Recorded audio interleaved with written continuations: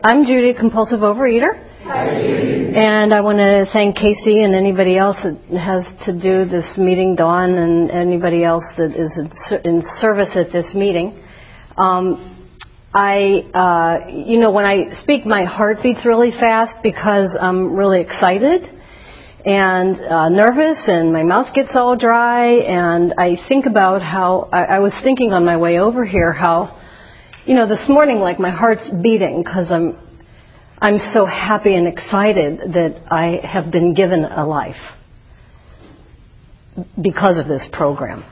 The life I have is because of this program. And there's a great difference between that and when I was a kid in St. Pius X school at age 10 years old, when I would feel the very same way on the day they were going to have a bake sale. And I remember this bake sale like I remember, what I ate for breakfast this morning. The day of the bake sale, I knew the bake sale was coming, and I would behave myself because I had a tendency to get in trouble in school all the time. I got terrible grades. I hated school. I didn't see the point. I had more important things to think about. There was a lot going on at home. And I like to have fun and get excited all the time. So I remember when they would have this bake sale, they were going to serve these little food substances that I was obsessed with. And I would think, oh, please. And then they would call on you to go get your whatever you had the money to buy. But it was based on, like, how good you were. And so for, like, a month before the bake sale, I was like a stellar student. But when they would call my name, to go up for that food substance, my legs would get, like, wobbly. I could barely walk. I was, like, almost like in a blackout, just hoping I could get up to that food substance and then get back to my seat and somehow find a way to eat it in isolation, which was hard when you're in grade school with all these other people. But, when I think about my eating disorder, that same energy went towards food seeking. So I'm powerless over food. I'm powerless over weight. I'm powerless over restriction. I was anorexic. I weighed 89. I was bulimic non-purge. I weighed 140, close to a little more than that. I was bulimic purge, so I threw up. So I had the whole range of the eating disorders. And what I think about when I think about this program, it has taught me, the most important thing is it's taught me a relationship with food in my body. And because I have a relationship and I apply the 12 steps and 12 traditions and 12 concepts to my food and my body, it extends into my life, which is a really great miracle. I was thinking also how I went to one of our, the program that started this program. I went to a conference this past year at this conference, and I was with a woman that I sponsored early on, 31 years ago. And she had one of the women she sponsored at this conference. And the woman she's sponsoring now was having, well, anyhow, I won't say it, but anyhow, we all stayed together and went to this conference together. And we went to this big, they have this gathering, where there were like thousands and thousands and thousands of people. And we didn't have seats. And so, we stood up in the balcony and looked down to see, like, where's seats? And everybody's like, oh, no, there's no way. And if you don't get here 2 hours early, there's no seats. Well, there was the Russian section. And people were, like, dancing and speaking Russian. And I went up to them and I said, can we sit? Do you have a seat? And so we sat there during this conference in the Russian section. And I think about what this program does when it comes to the world.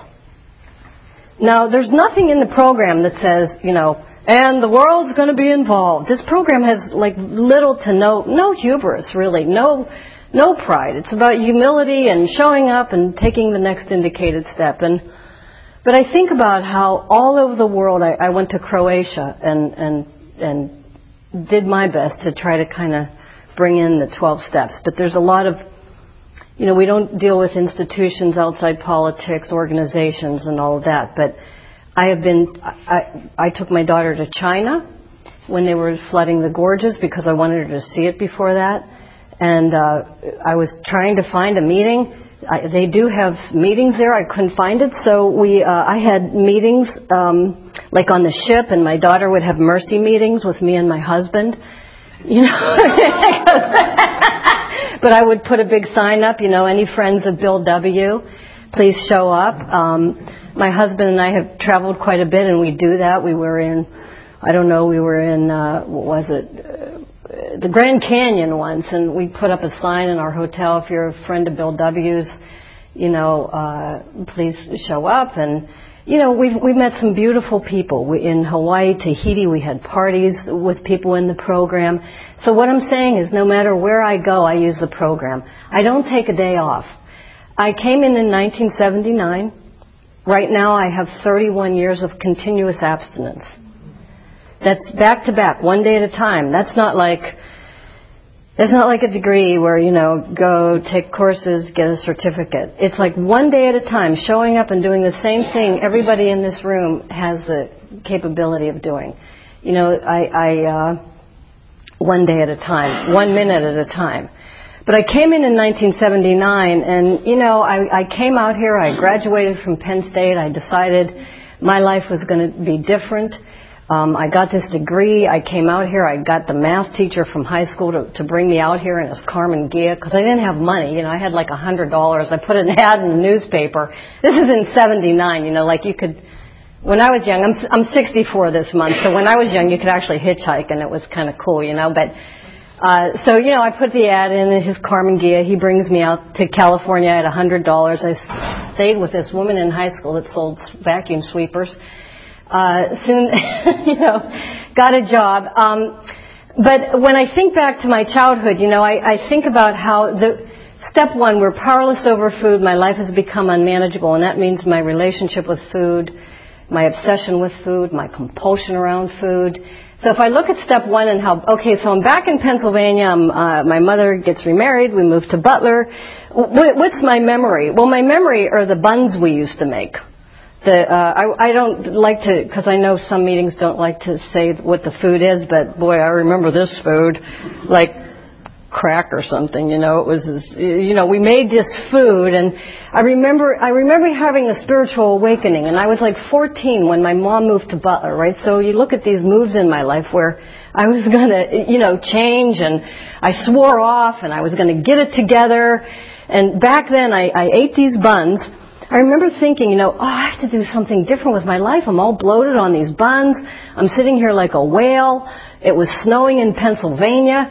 So, of course, what did I do? I did what every mostly compulsive overeater does. I went on a strict diet, and I started running around in the snow like crazy. You know, like a lunatic. And every neighbors were like, Judy's out there running in the snow.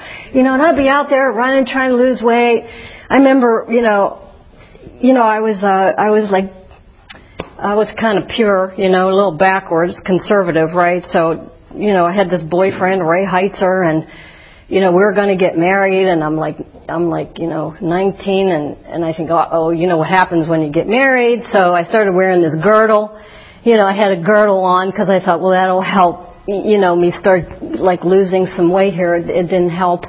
I was just, you know, restricted deeply.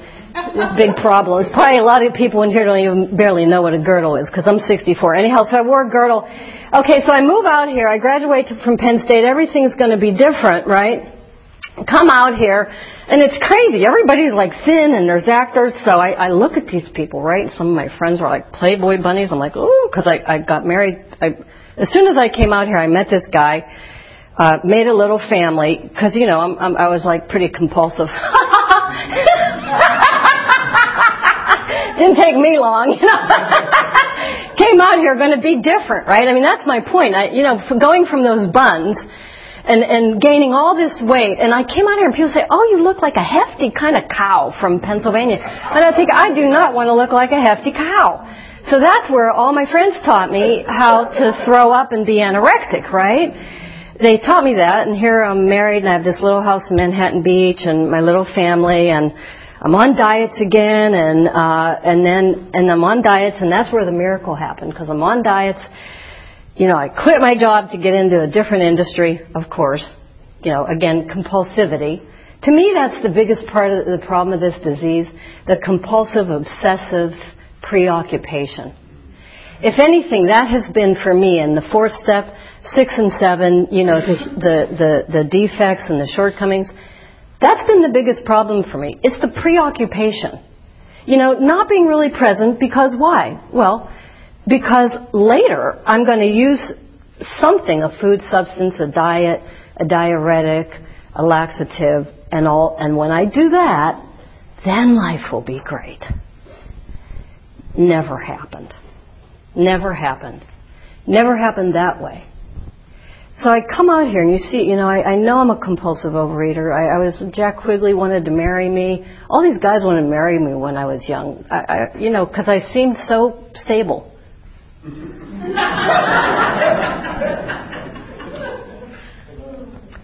Yeah. Jack Quigley once came for Christmas and we got in a big fight because he was eating my mother's green icing cookies. She had these cookies, right? And I got in a big fight with him. Do not eat my mother's green icing cookies. They are mine. Like an insane person. You'd think the guy stole my car. But look at that relationship with food, right? Look at it. So I move out here, I have this little family. Now I'm anorexic, right? And I'm throwing up like crazy, and I'm hoping to get into the new business. And this wonderful woman that I know some people in here remember her, 1979. Her name was Gloria G. Said to me, "What are you doing at night?" And I thought, ooh, because I was in this new business, and she would be like, sort of like a boss, right? I said, well, just like reading, stuff like that. And she said, no, I think you're doing something else. And I said, well, I'm throwing up, and like I go to like a bakery and get a pie, and then I get a half gallon of ice cream, and then I go get some cookies, and then I go get some soda, which really helps, and then I jump around for a long time, and then I throw up, and then, get on with my day. So, and she said, you need help. She said, let me take you to Overeaters Anonymous. And so I came into Overeaters Anonymous, and I was so offended. She took me to Sundowners meeting, and I thought, oh God, the Lonely Hearts Club band, I don't want to belong. So anyhow, I did not surrender. What can I say? I didn't. I kind of came to OA, and I thought maybe I'll get a job there. Maybe someone give me a job because I'm just so amazing. And people would just look at me with this like kind of pity, like compassion and mercy. And I think, I am in trouble. Anyhow, I started working the steps, but the problem was I drank Sauterne while I was reading the big book. And I would wake up the next morning, I think I missed a lot in this book, and there's Sauterne everywhere. So what happened, fast forward, I ended up getting sober. So now, I'm sober 31 years, I'm abstinent 31 years, 36-stepper, 31 years, and my life has changed so much. I surrendered. That's the deal here.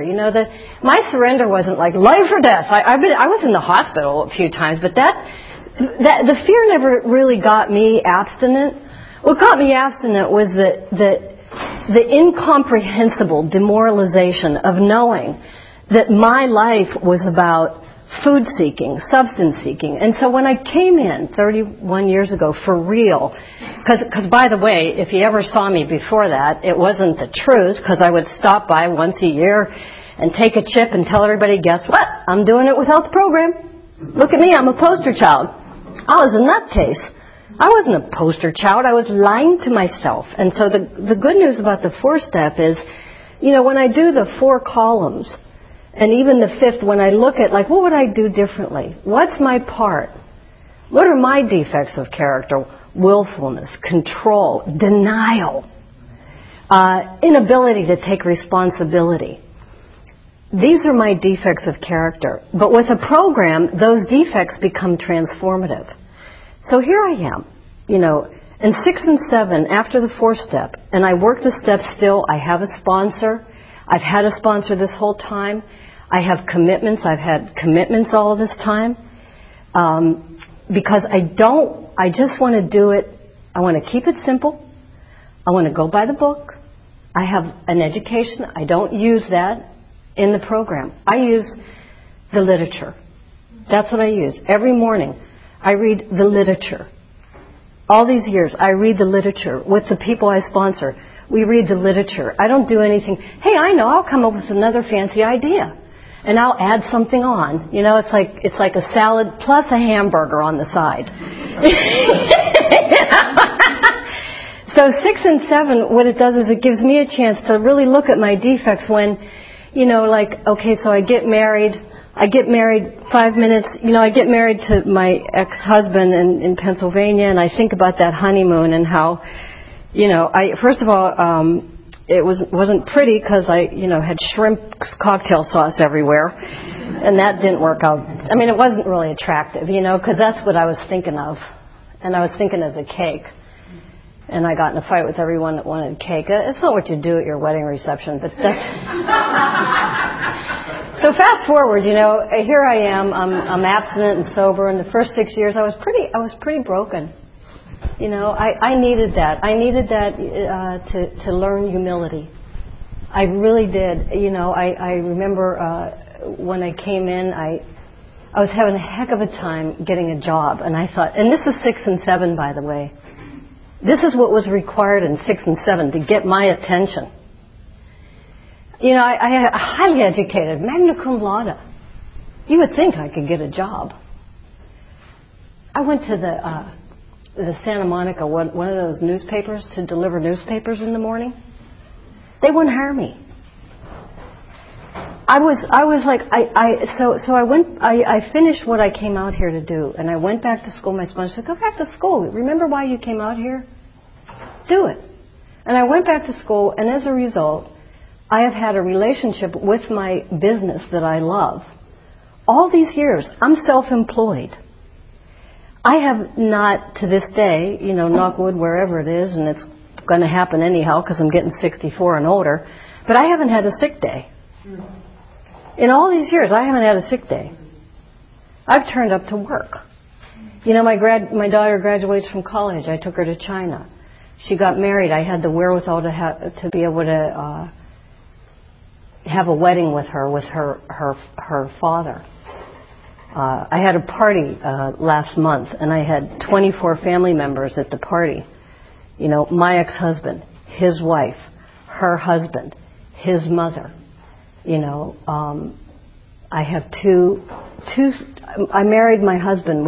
After 6 years of, you know, the program, I met him in a meeting, and he said, "Oh, you want to go out on a date?" And I said, "Yes, because my sponsor told me to say this." You know, I said, "Yes, I'm dating many people right now," and you know, because I was just dating, right? That's all I could do. And he said, "Well, will you just date me?"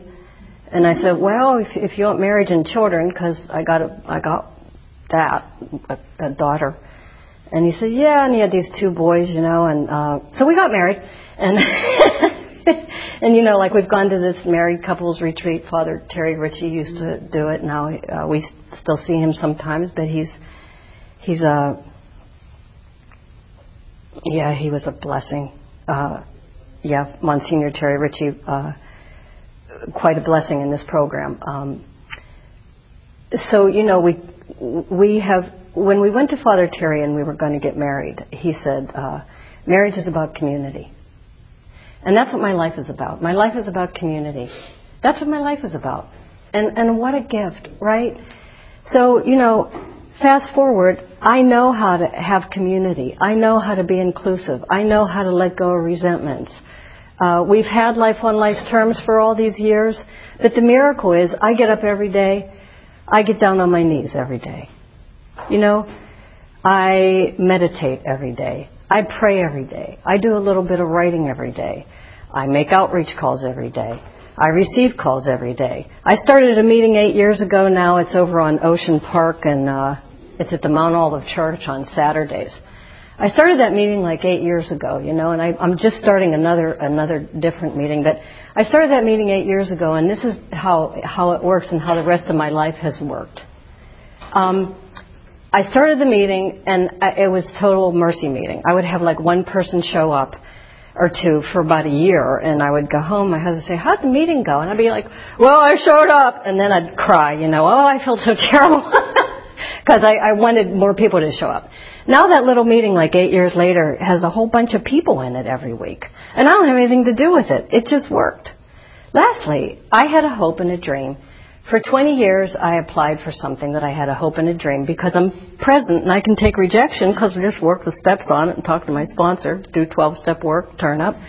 And this year, they accepted me. And 20 years of being rejected. It's all good. I think that's it.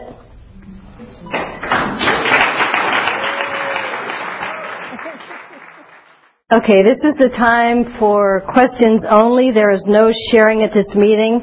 If you need to share, please do so with any one of us after the meeting. Also, please remember that the opinions of the leader are my own and not those of Overeaters Anonymous as a whole. When asking questions, you need not identify yourself. Please remember, if you ask a question, your voice may be audible on the OA podcast. If being recorded, please restate the question after it is asked. That's me. Okay? Hi, thank you so much for sharing.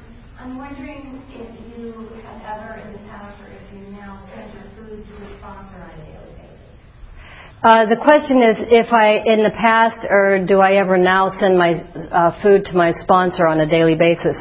And the answer is at different times, yes.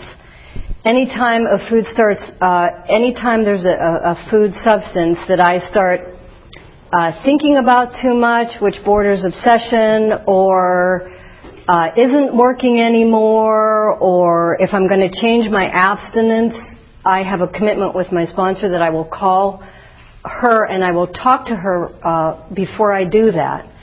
And so, I've had a couple times, like when I was in Korea, where, because there's a big time difference. Like it's tomorrow in Korea here. And so, especially like if I'd travel or do things where I could have been maybe, or it was a real highly emotional thing, I would call my sponsor and call my food in. And I've done that periodically, sometimes for months, sometimes for years, sometimes not, because for me, I have, part of the disease for me was I would get like in denial and be blindsided, and that's why I have 31 years and came in such a long time ago. And I would pick up a food substance, and it's the first bite that starts the obsession. So, yes, I have at times called my food in. I think the last time I did it was about maybe 9 months ago. I did it for a few months until my sponsor and I decide that my abstinence is stable enough that I'm going to keep it that way, and I'm not going to change anything up. So nothing's going to change up. Yeah. Thank you so much for your share. Do you have a concept of a higher power, and if you do, how do you access it? Do I have a concept of a higher power, and if I do, how do I access it? Well, I do have a concept of my higher power, and it's changed greatly over the 31 years that I've been actually in the program for real. And when I first came in, I kind of had my higher power was this entity that was going to give me all my dreams come true. And then I had a wish list, which now I see in retrospect was a demand list. And then when my demands didn't come true, like I wanted my father to stay alive and not have cancer, and that didn't happen, so I would say, oh, well, if my father doesn't stay alive, God, then I'm not going to, whatever, I'll act out or something, do something, And, well, he didn't stay alive, a few things happened. My best friend didn't stay alive. But what I realized, my concept of a higher power is that no matter what happens in life, no matter what happens, it's how I deal with it, not what happens, it's how I deal with it. And the faith part, to me, is the critical part.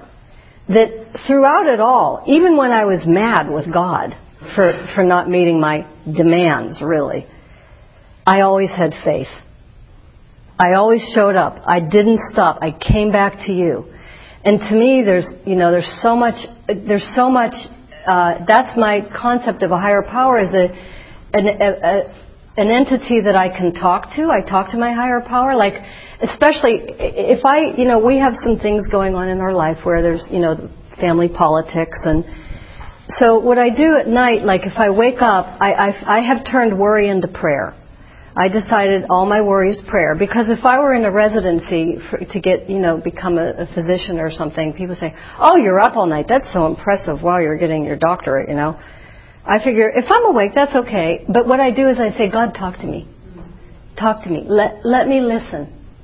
I say, God, teach me safely. Don't knock me over the head with a board like I needed most of my life. I would need to get hit in the head with a board, and then I'd be like Steve Martin in that film where he says, give me a sign, and, the picture starts to wag, and the fireplace falls down on him, and Steve Martin says, give me a sign. Well, then give me a sign. That's kind of how I was. So now I say, please, God, tell me, give me some guidance. And, I get it. I get it. So, I have a very strong connection with my higher power. And the evidence, I love the evidence of a higher power because it's everywhere. It's always everywhere if I'm open to it. I was in Pennsylvania once and it was terrible. I had this cab driver take me to a meeting, and I thought, oh, he was driving so terribly. I thought, this is the end of my life. So on the 4th of July, I thought, I'm not going to make it out of this cab. And I was going to a meeting, but I didn't tell him that. I said, I'm going to a church, and I have to go to church. And he's like, oh, church, that's really great. But I was actually going to a meeting, and then he said, well, maybe I'll go to church with you. And I said, I'm sorry to say this. I'm sorry I wasn't completely honest with you, but I'm going to a 12-step meeting. He said, oh, I hate those 12-step meetings. They're terrible. I used to be in them. They didn't work, And then he quit, and I said, well, that's where I'm going. And then he came with me to the 12-step meeting. We sat there at the meeting. Oh, he gave me so many tips on the way home back to the hotel. and his big tip was believe in God, have faith. I said, sir, I think this is God in the works. Me and you here in this cab. To me, that's God, right? Anyhow. Thank you very much. Could you talk about your relationship to the literature? When you first came in, you talked about reading literature in the morning. What do you read? And sort of tied in with that, do you use the literature with spontees? I assume the big book, but how do you work the steps with spontees? How do I work the steps with spontees? What's my relationship to literature? Somebody in this room is a sponsee. See all that over there? I mainly see that 12 Steps and 12 Traditions, that brown book. For today, I've done myself and used that. I use the big books of Alcoholics Anonymous, which is that little blue book. I really love the 12 Steps of Alcoholics Anonymous because it talks a lot about, our woes. Compulsive reader, isolation and dwelling and woes, that's my big defect, Look like I'm an extrovert and go home and binge or starve and stay, isolated forever. So in the beginning, I had a job and I had my daily reflections. I had 3 of them, which up until December, I read these every day, and I wrote down what was happening every day in these little, reflections books. And so I read them every day, and I would say, say great things. This person graduated. This grandkid was born. This terrible thing happened. But then this year, I thought, and so these books, every day I would read them. But there were so many memories. I thought, this year has been a year of change for me, beyond comprehension. Like almost like I've had to change my identity. And my sponsor told me to stop reading them every morning. She said, it's too much memory. Let it go. And I'm like, 31 years of things written on it, And she said, let it go. And this year has been a year of letting go. I use everything. Like I don't want to cross different programs so much, but we work the steps based on the steps and the traditions and the concepts. I've sponsored a woman in San Diego for 28 years, and we're doing the concepts in another. She's in OA, but we're using other literature to work the concepts of the program. Because I don't want to ever get a good, bad idea. And I'm capable of that, you know. Like, I know there's a new age way, psychologically shaping myself up, and I won't have an eating disorder anymore or something like that. I never want to do that. So I use literature. I keep it simple. Thank you. So you mentioned 6 and 7 a lot. And I'm thinking, can you maybe talk about a specific character defect that has come up recently that you use 6 and 7 to kind of help with that? Oh, man. What a question. I talked about 6 and 7 a lot, and can I talk about how I use 6 and 7 recently? To relieve a specific character defect. Sometimes with me, it's been very intense in 6 and 7. Because, how can I say this? It almost makes me want to sit down. But when I used to compulsively overeat, I was always thinking about good things. I had a fantasy world. I was always going to be, you know, when I'd compulsively overeat, I would always think I'm thin, I'm smart, I'm beautiful. And as soon as I'd stop compulsively overeating, the reality would come. You know, like I'd look and I'd have this big belly, you know, and I wasn't as smart as I wanted to be. Trivial Pursuit was a nightmare for me. And but the compulsive overeating, my intention was always good. But sometimes my defect is to think things are better than they really are. And sometimes that's my defect. You know, denial, fantasy. So what I've had to apply recently when it comes to the defect is telling myself the truth in a deeper way. And reconciling that with some of the people in my life. Not accepting the unacceptable. You know, as a compulsive overeater, I could take a lot of hits. As I get older, I'm becoming more vulnerable, and I can't. I just can't. So surrendering me and this seeming ability I have to be strong and get through it, and, you know, surrendering that, it's helped. I've done a lot of work with my sponsor on that recently, so it's helped. Tell us what changes have occurred in your life with your higher power before program and after program. Oh, before program. How has my life changed with my higher power before program and after program? Well, before program, I was very ritualistic with my higher power. When I thought my higher power was designed to control you, and then I would again have demands with my higher power. Like as a kid, I used to paint. I've painted as a hobby. It's not my profession. So, you know, I used to paint pictures of a religious figure that would have eyes that would watch my parents all over the house. But this was a form of God for me. So God would shape people up. So I really believed I had, again, kind of like that same defect, like good things. I want good things to happen. So God, do this. Well, I mean, come on. I live in this world, right? And so as I've been abstinent all this time, I've had to take some big hits in life. Some things happening, you know, to family members and kids and the world and politics and things changing and learning how to use a computer. I mean, that was a big one for me, you know. And I'm really tech savvy now, I must say. Pretty proud of myself. Mm-hmm. Got an Xbox, all that. But so my higher power has become more right-sized. And that's basically, you know, like the traditions talk about, you know, we're self-supportive through our own contributions. It doesn't mean I come in here right-sized. It's like more in the traditions, that part. My higher power keeps me right-sized. It's like I have a part, and that's it.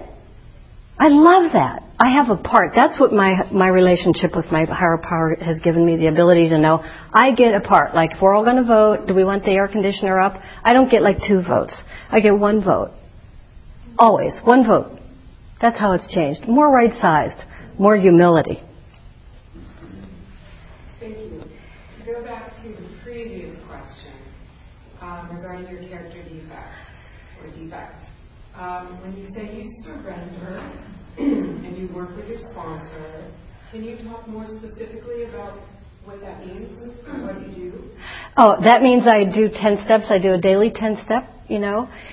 And then, you know, I make amends whenever possible, as soon as possible. I pray and meditate. But doing with my sponsor, what I do is I call her. She usually says, I want you to write inventory. I go back to the 4-step. I do 4 columns, you know, who I resent, my part, what it affects, you know, my insecurity, my security, or my self-esteem.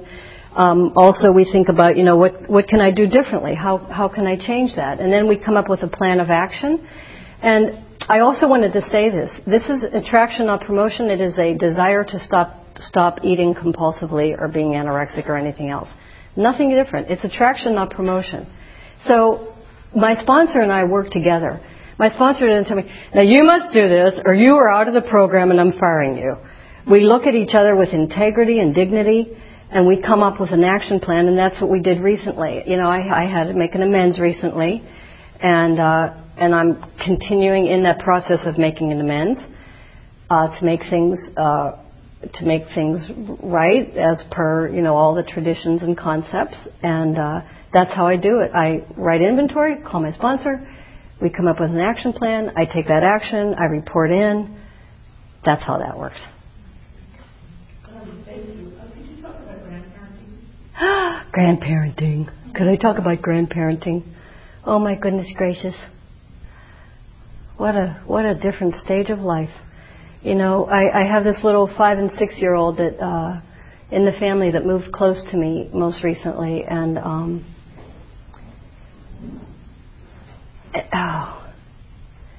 you know, again, I have to make a decision about what's my role. You know, I had dreams of, I had an image, like my mom had I don't know, it's named like a foot treasure chest or something. There's a name for it and I've forgotten it, but you know, she collected stuff all my life, and when I got married I used that stuff, and I still do. I use her pots and pans. But I came from this very conservative kind of how it was supposed to be, and the world has changed. So grandparenting, I have my role. I try to keep my role. I try to accept when my role is something I completely don't understand. But I must say, it's like, you know, I got the Michael Jackson, I know he's controversial a little bit, but the Xbox dance thing, and I dance with my grandchildren a lot. And they came in last week. I built a granny room. Talk about expectations. I built a granny room. I bought this really cool rug, you know, and my little grandson sits in it, and he's like, Nana, Judy, this is like the best rug. And these kids, like the one grandchildren, because there's 6 of them, the ones are so appreciative. You know, they're like, Nana Judy, how did you make this sauce? This is the best sauce in the whole world. And I love it. But what it does is it makes me have to discipline myself. Because why? Expectations, demand, my will, control, manipulation, how it should be. You know, it's like one of my dreams is to, later on in life when I'm like 90, if I make it, to teach cursive writing. You know, because I don't understand that. How are they going to read the Lincoln letters at the Huntington, you know? But it's not my job to go on a tear right now and make everyone cursively write when they're 5. I hope that gives an idea of my grandmothering. I'm done? Thank you. Thank you.